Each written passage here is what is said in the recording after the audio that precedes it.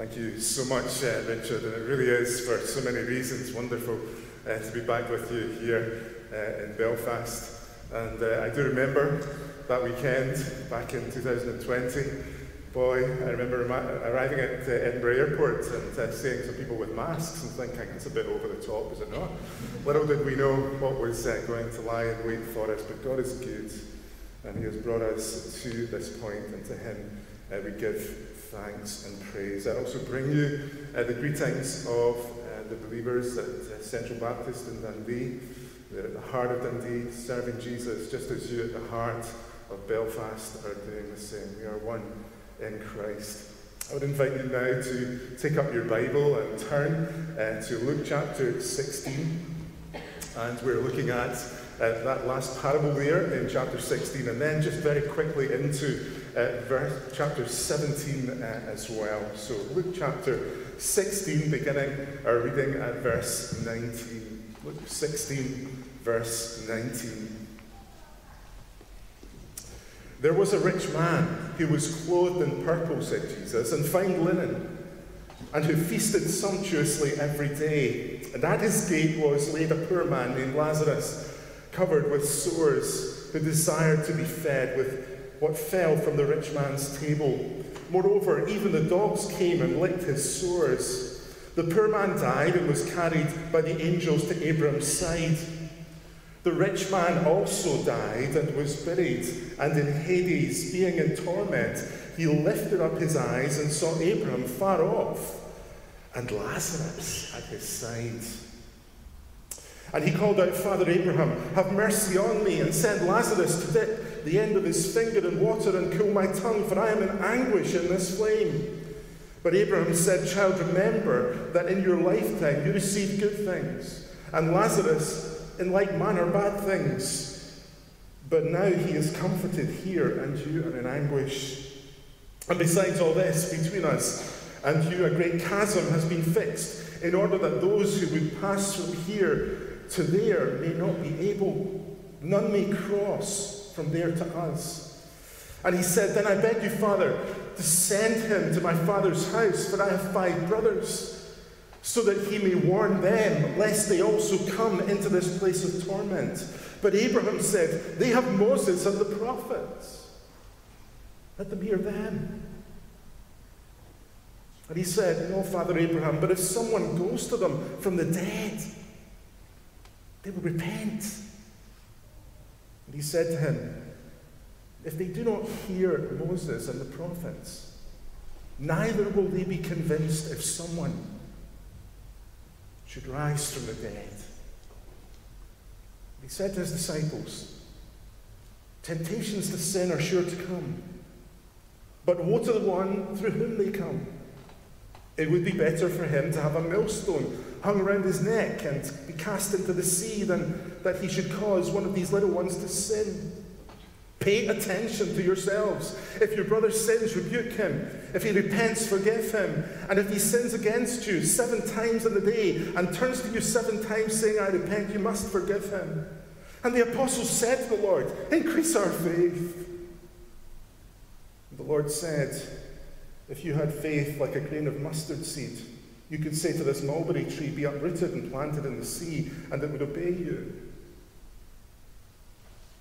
Will any of you who has a servant ploughing or keeping sheep say to him when he has come in from the field, Come at once and recline at table? Will he not rather say to him, Prepare supper for me, and dress properly, and serve me while I eat and drink, and afterwards you will eat and drink? Does he thank the servant because he did what was commanded? So you also, when you have done all that you were commanded, say, We are unworthy servants.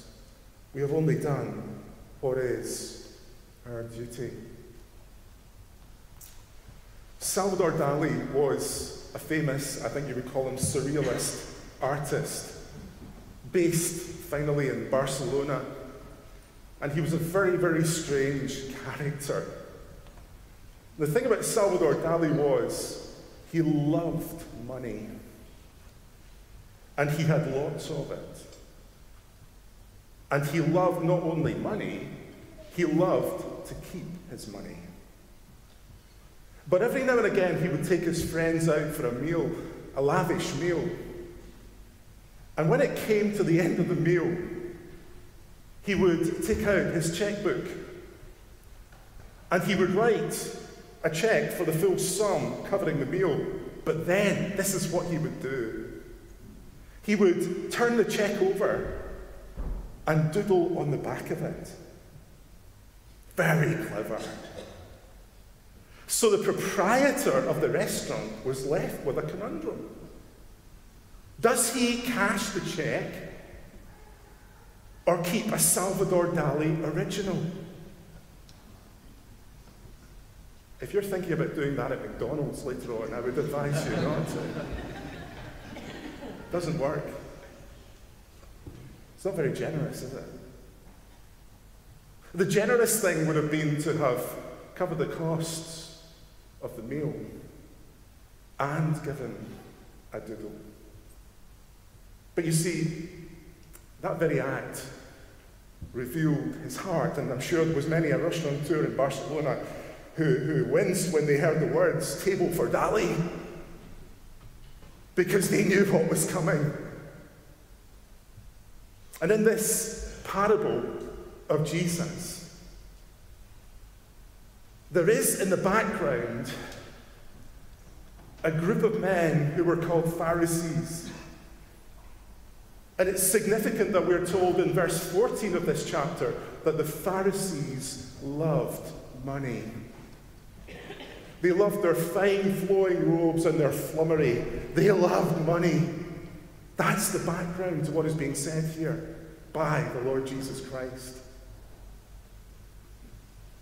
Jesus says previously, no one can serve two masters. Either you will hate the one and love the other, or you will be devoted to the one and despise the other. You cannot serve both God and money. And the Pharisees, verse 14, who loved money, heard all this and were sneering at Jesus. They were sneering at Jesus. Did they think that Jesus was a loser because he looked poor? What a mistake on the part of the Pharisees to make. He said to them, "You are the ones who justify yourselves in the eyes of others, but God knows your hearts. What people value highly is detestable in God's sight," said Jesus. True faith was not their focus. Finance was. Flummery, fancy robes, and all that goes with it. And so what the Lord Jesus Christ does here for these men, and for us too, is really what he does so superbly. He holds up a mirror. He holds up a mirror that they might see themselves for what they are. Life, Jesus sets this scene of extremes of wealth and poverty. The Pharisees assuming God's favor in the wealth and his disfavor in the poverty of Lazarus. And then there's death, verses 22 to 26, and this dramatic reversal. A reversal that would have scandalized the Pharisees, because you understand, they would have seen the rich man as being living under the divine favor and Lazarus under divine curse. But when life turns to death, there is this reversal, and the Pharisees would have been absolutely shocked at the picture that Jesus presents. And then verses 27 to 31, followed by the reflection of chapter 17, 1 to 10. And the lesson is that man's earthly condition is no index to his state in the sight of God. That the true response of faith is not an outward ritual, but an inward reality. What is the evidence of this reality? It is a true response of faith towards God, practically in what we do, stemming from what we know of God and the revelation he has brought. Jesus says to them at the end of this parable, they have Moses and the prophets, and Moses and the prophets are the ones who point unerringly to the one who stands in their company that day. It's about Jesus. Is this rich man condemned because of his riches? No. The Bible is chock full of godly rich men. Abraham, Joseph of Arimathea. But the rich man's impulses reveal what? They reveal the disposition of his heart. Is Lazarus saved because he was poor? No. The Bible never teaches a particular virtue in poverty, certainly not saving power. Salvation is by grace through faith in the Lord Jesus Christ alone.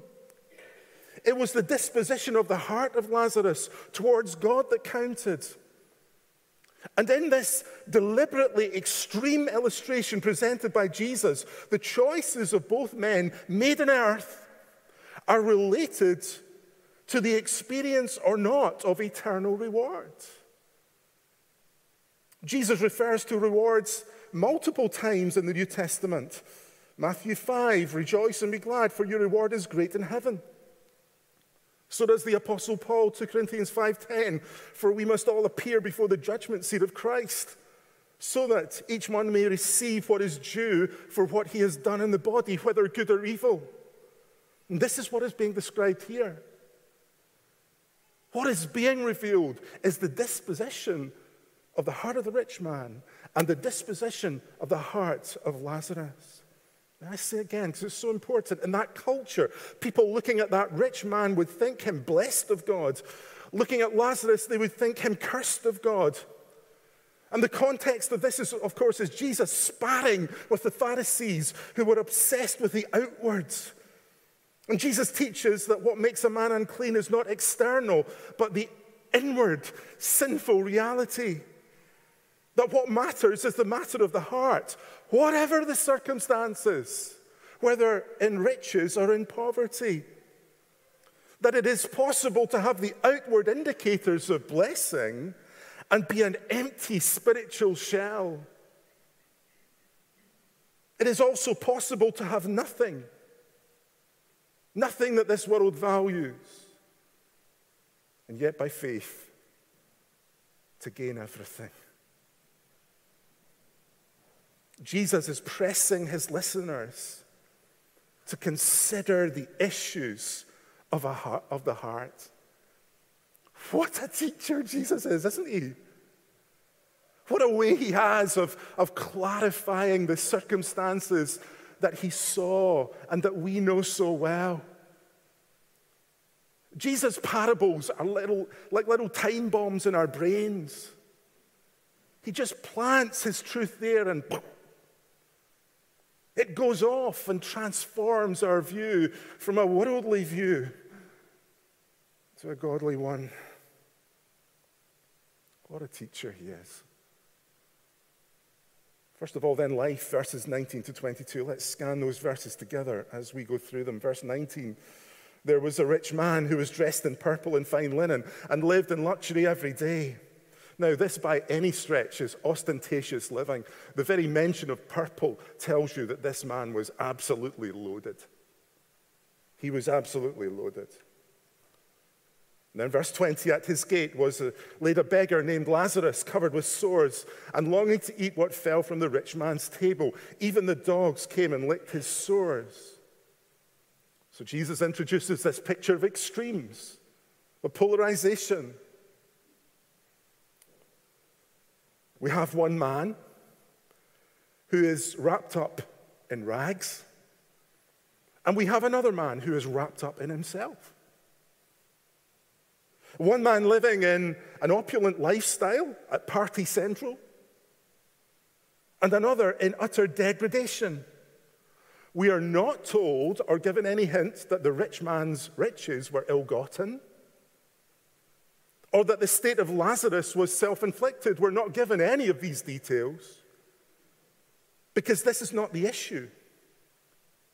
We're simply told that these are the circumstances that both of these men find themselves in.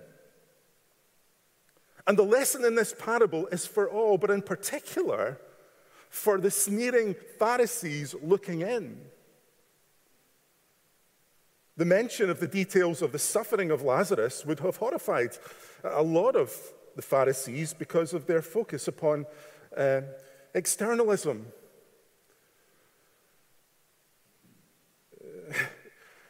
If any group tended to draw a straight line between this description of suffering and God's disfavor, it would be them. Because they would see Lazarus not only as being under the disfavor of God, but they would also see him as being ceremonially unclean because of the dogs and his circumstances. He's unfit for worship of the living God as far as they're concerned. But Jesus paints this picture in the way that he does so as to smoke out this thinking and challenge it. Not all is as it seems. And he's bringing those Pharisees to the point where they'll have to rethink their assumptions. Now, what ought to be obvious is that both men were aware of each other. The rich man knowing of his guest at the gate, yet impervious to him, utterly impervious to the need of this man at his very gate. This rich man is living like there is no tomorrow, and he lives like there is no tomorrow until there is no tomorrow for him. Lazarus is living dependently, day to day, literally gone to the dogs. What could be lower? Bearing that gnawing hunger, made worse, of course, by the aroma of the food coming from the kitchen of the wealthy man. You know what it's like when you're hungry and you're downtown and someone passes you with a poke of chips? There's nothing worse, is there? You say, oh, now take that to the power 10. And that is what is being conveyed here. Utter desolation of this poor man. And then he finally expires. Now, I know that passages like this can be guilt-inducing for us because most of us are relatively wealthy in these days. And I'm sure you're feeling it in Belfast as well. We certainly are in Dundee. The increase in poverty and real need that we face. And we cannot meet every need. We cannot meet every need. But as those who have experienced the lavish grace of God, we can respond with kindness. We can do what we can. In the words of that great theologian Phil Collins, think once, think twice. It's just another day for you and me in paradise. God has blessed us for a reason, that we bless others.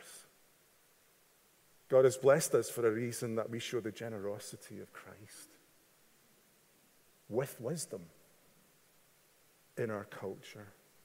We can't do everything, but we can do something.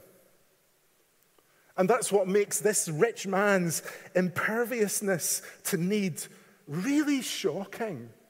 But not only really shocking, but really revealing. He's just into himself. And he just doesn't care. James 2 says, "What good is it, my brothers and sisters, if someone claims to have faith but has no deeds?" We love, we listen, and we help where we can. And it may be the downtown derelict, or that old woman across the road who feels empty and valueless and anonymous, whose care might just be the very thing she needs from you. Those who have experienced the love of Christ will find expression for the love of Christ in reflecting God's grace. Well, this was life for Lazarus. This was life for this wealthy man. And then we're told, look at verses 22 to 26, death came. The time came when the beggar died and the angels carried him to Abraham's side. Now, right away, those Pharisees listening are thinking, wait a minute, angelic transport for this man.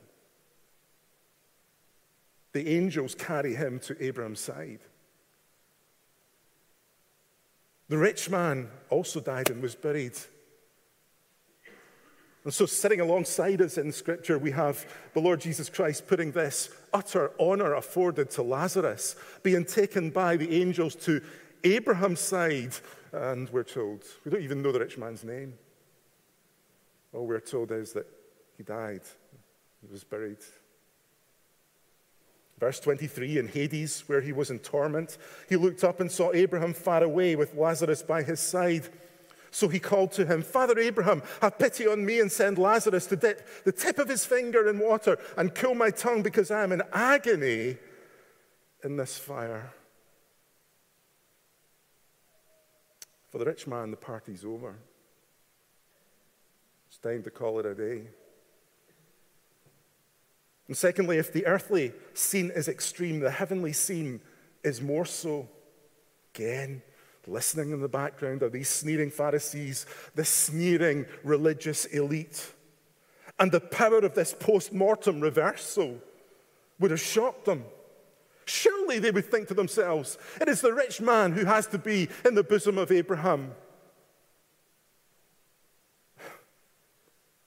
Jesus, just such an amazing teacher, just the best.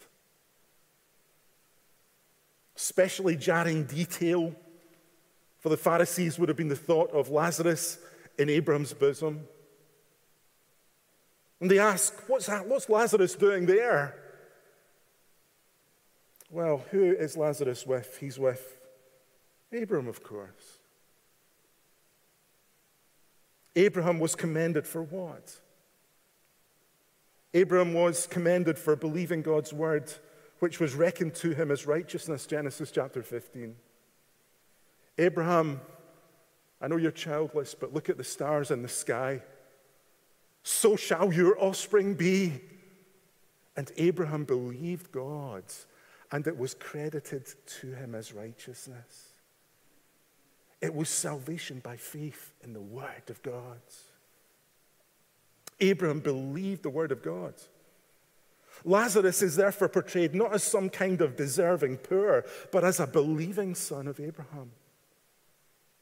That's the point of this detail. And this, of course, would stick in the throats of the Pharisees. They would not like this one little bit. As I was thinking about this, I thought, how precious must the understanding of a passage like this be to believers in North Korea this morning, or in parts of China, or in parts of Sudan and other Islamic countries. How precious to them to know that their security, ultimately and eternally, is through faith in the Lord Jesus Christ. How precious. How precious this passage for them and for believers in any number of parts of our world this morning. Jesus, the master teacher, is making something very clear to those who believe that circumstances notwithstanding, the best is yet to be for the believer. Do you believe that? Maybe you're facing all kinds of difficulties and pain in your life just now. If you're trusting in the Lord Jesus Christ, the one to whom Moses and the prophets point, the best is yet to be. And just as that picture is extreme that we're given here, so is the other one. The rich man also died and was buried. And in Hades, where he was in torment, he looked up and saw Abraham far away with Lazarus by his side. So he called to him, Father Abraham, have pity on me and send Lazarus to dip the tip of his finger in water and cool my tongue, because I am in agony in this fire. Again, the Pharisees would have been scandalized by this teaching. The rich man in Hades? Really? This is getting too close to home, because many of them were wealthy, because they played on the people and exploited the widows. This is getting too close for comfort. But Jesus, the most loving man who has ever lived, believed in hell, a place of punishment. And this entitled rich man has still not got it.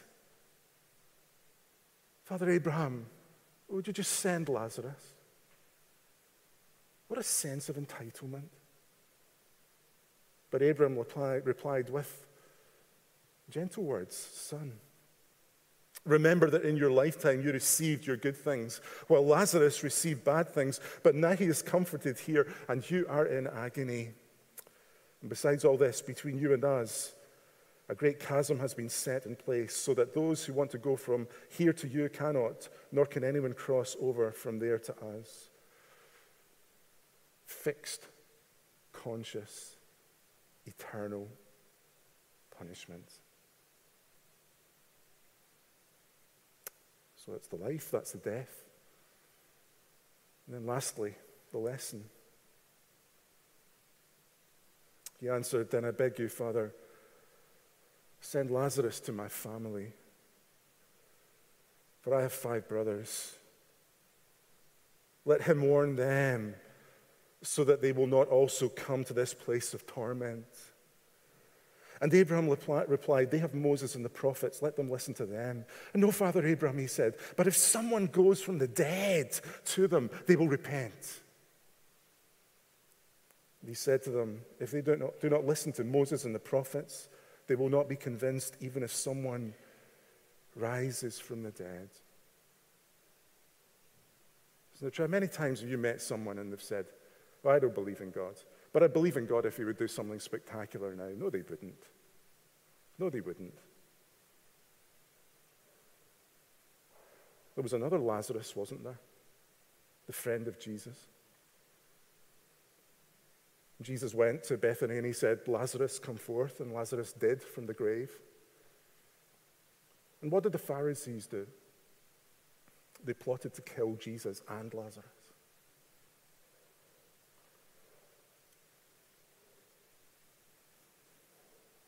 It is not supernatural shows that are needed. It is a heeding of the scriptures by faith. When Jesus rose, the unbelieving authorities sought a cover-up. The Holy Spirit works through the inspired scriptures. And it's so poignant that, as Abraham says, they ought to listen to Moses and the prophets, that a greater than Moses stands among the crowd that day. The one who stands there is the one to whom Moses and the prophets point. The one who is the focus of all of the scriptures. The seed of the woman who would crush the serpent's head. The prophet like Moses, Deuteronomy 18, who would lead a greater exodus. He is the Isaiah 53 suffering servant who would suffer, bear the sin of his people, and live again. He is that wonderful figure in Daniel 7. "In my vision at night," said Daniel, "I looked, and there before me was a son of man coming in the clouds," signifying divinity, "of heaven. The one to whom is given those things only appropriate to God," in Daniel 7. Worship and sovereign power. That very one stands in the crowd that day. Jesus holds up a mirror for the Pharisees and for all of us. And he calls us to consider the issue of our hearts. No, the riches of this man did not signify divine favor, nor did the poverty of Lazarus signify divine disfavor. And that is seen in the dramatic reversal. The rich man in torment and Lazarus comforted, a scene that would have scandalized the Pharisees. The true response of faith is not an outward ritual, but an inward reality that issues in outward kindness. A looking to the Word of God, to Moses and the prophets that point forward to Jesus. And that just brings us very quickly to chapter 17. 1 to 10. Just very quickly. Because a passage like this leaves us with questions, doesn't it? And in verses 1 to 4, Jesus issues a reality and a warning. He's saying to his disciples, sin sucks you in. Temptations to sin are sure to come. But woe to the one through whom they come. It would be better for a millstone to be hung around his neck and he be cast into the sea, lest he cause one of these little ones to sin. Pay attention to yourselves, said Jesus. What is your thinking?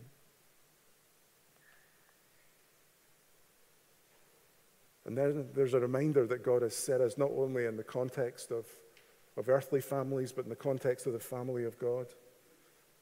Pay attention to yourselves. If your brother sins, rebuke him. If he repents, forgive him. And if he sins against you 7 times in the day and turns to you 7 times saying, I repent, you must forgive him. We are to care for one another within the flock of God. If you're, can I say this gently to you, if you're one of those people who's a kind of church hopper, peripheral, you need to be very careful.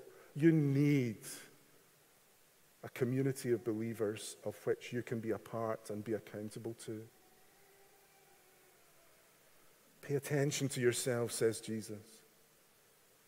And then in 5-6, there's a response. The disciples feel their lack in the light of what Jesus had said. And it's a good sign because they're quickened in their spirits and they're saying, we don't want to be like that, Jesus. Increase our faith. Increase our faith. They don't want to be indifferent like the rich man. You see, the secret of faith, though, is not its size, but its object. And the genuineness of that faith. And then in verses 7-10, a reminder that the Lord Jesus Christ is the Lord. He is the master. Will any one of you who has a servant plowing or keeping sheep say to him, when he has come in from the field, come at once and recline at table? You see what he's doing there? He's saying, in the context where there were slaves, and that's a whole different story for us that we could talk about another day. But there's something odd there if you go into your office and start bossing your boss, isn't there? You wouldn't last very long, would you? And Jesus is making the point that he is Lord, and we are his servants. That God owes us nothing, and we are at best servants of Jesus Christ. And that is the way things are. And yet, at the same time, we serve a Savior who served us in giving his life as a ransom on the cross for us. Who would not want to serve a master like that? What a teacher Jesus is. He shines a light on the temporal nature of life and the importance of what we do with it. And he takes us to the source of actions, which is the disposition of the heart. Towards self or towards God? That's the question. Is it time for some of us to get on our knees before the Lord and say to him, Lord, melt our hearts, melt my heart. Make me responsive to your word afresh. Remove the barnacles that have attached themselves to the hull of my life. This teaching, I know, is challenging. And for some of us, it's guilt-inducing. Does my life really speak of Christ in the way that it should? Does my life really speak of Christ in profession and in practice? We know that salvation is not based on what we do, but on what Christ has done in his living righteously, so that his righteousness can be put to our account. In his dying atoningly, so that we find forgiveness that is full and free, and in rising gloriously over sin and death. But what we do is to be a response to that grace of God in Christ. Maybe this morning you're doubting yourself. Well, maybe, just maybe, that shortened gospel message that I've just given you is the message you need to hear. Maybe you've not come to the Lord Jesus Christ and you've not owned him as Savior and Lord of your life. Well, you need to recognize that he is the one you need. He lived righteously because you couldn't. He died atoningly because none of us could be a perfect sacrifice. God had to come over to our side to do for us what we could not do for ourselves, and that's what Jesus did. And then to rise and to conquer the last lurking enemy of every one of us, and that is death. Maybe that's what you need to do this morning. You need to say, Lord Jesus, I need you. I repent of my sin, and I turn to you in faith this day. Or maybe you're like the rest of us who are trying but sometimes failing. Listen. If you're quickened in your heart like those disciples, that's a good sign. That's a good sign. I've been a pastor for 25, 26 years now. And I can tell you this, that unbelievers tend not to agonize over such questions. So the existence of a response this morning in your heart is a good sign. Let me ask you some diagnostic questions. Do you love the Lord a lot? Most of us would say, it's a bit of a stretch, Jim. Do you love the Lord a little? Well, often, sometimes comparatively, as in terms of what I should know, but in the reality, sometimes. Do you love him consistently? Well, sometimes our love ebbs and flows, doesn't it? Let me ask you, maybe you're down on your knees just now and you're saying, where am I? Let me ask you, do you love the Lord at all? And every believer will say, oh yeah. I don't love him with all my heart all the time. I love him inconsistently, but I do when it comes to, I do love him. Let me tell you, it is impossible. It is impossible for the unregenerate person to love the biblical Jesus at all.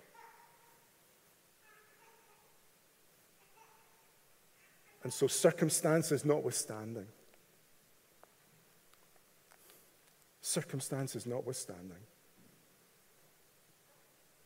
go love him. Go serve him. Let's pray. Father God, we thank you and bless you for the gift of our Lord Jesus Christ, for all that he has done for us. Father, may our lives reflect his amazing grace, and may the impact be seen in others being drawn to him. For his glory we pray. Amen.